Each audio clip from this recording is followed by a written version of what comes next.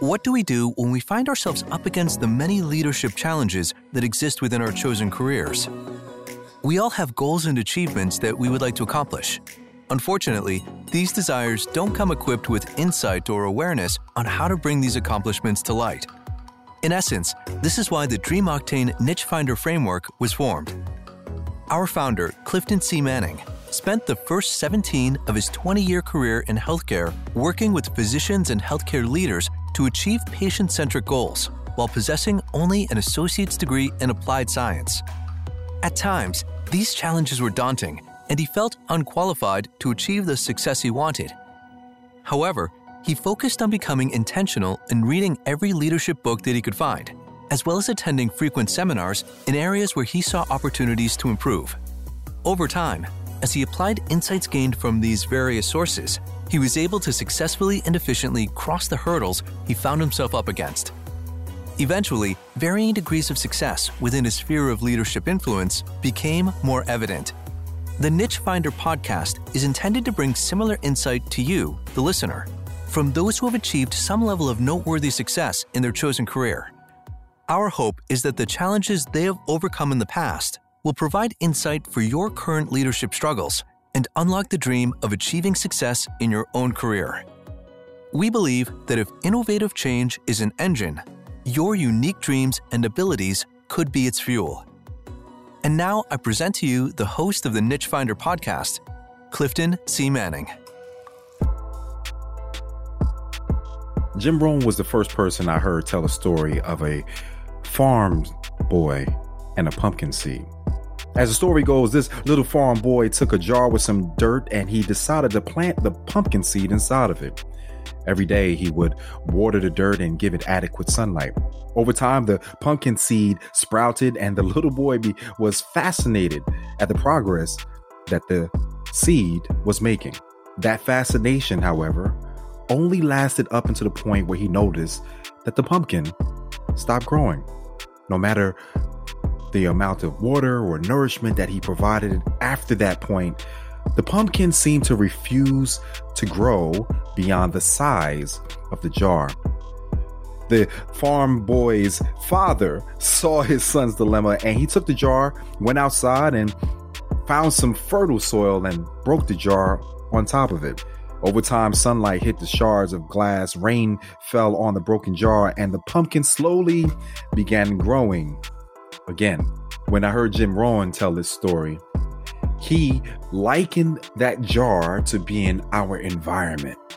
And our environment at times will take our mindset. We only grow to the size of the jar. And for you, what I would like to use this analogy that I would just share with you is as a backdrop for the importance of finding your niche and using it to now publish your first book or create the story of at least creating your manuscript. How you doing? My name's Cliff Manning, the author of Dream Octane, 7 Steps to Discover, Develop, and Deliver Your Niche.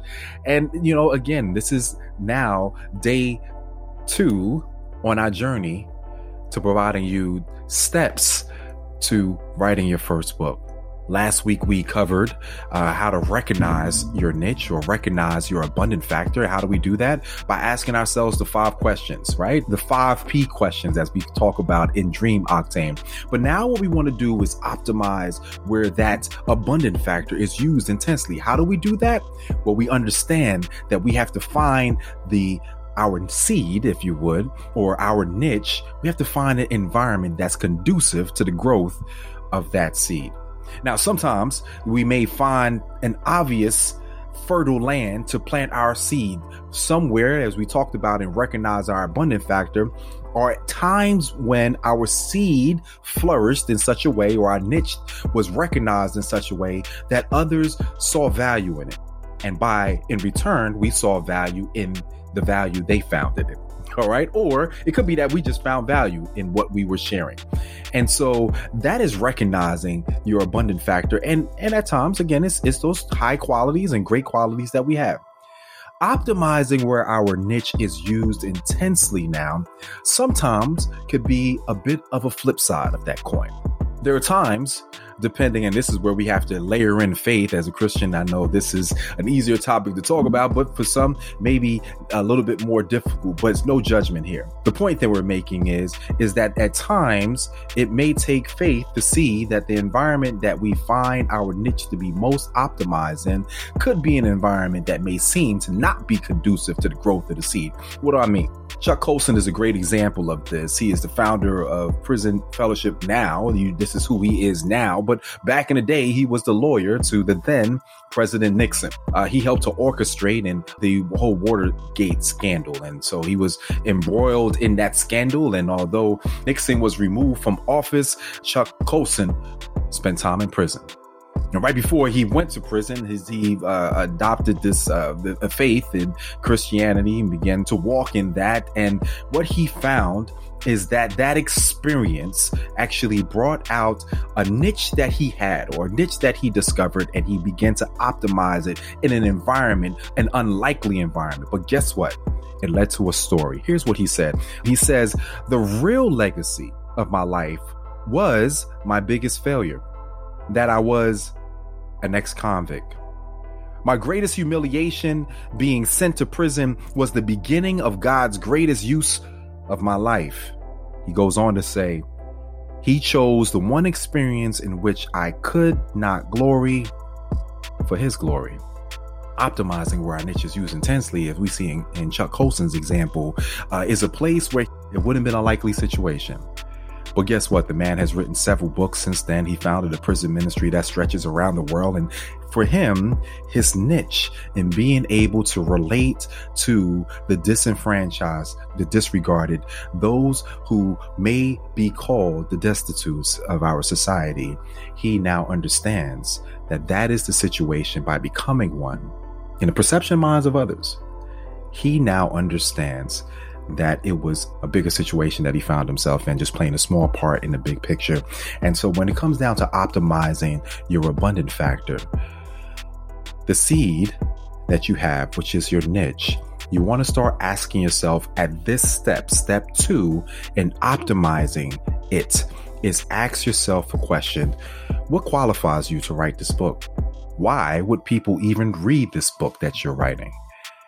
I just gave you an example of Chuck Colson. And if you heard that he had a book about the journey of how he got, arrested and all of the misgivings that led to him actually ending up in prison, maybe learning about his transformation and then leaving prison and starting a brand new life, a brand new ministry, if you would. I'm sure that story in and of itself sounds pretty interesting.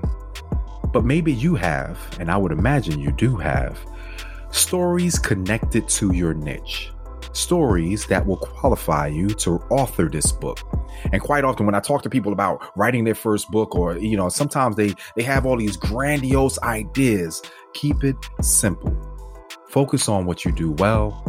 That is a good indication of where your drill needs to drop.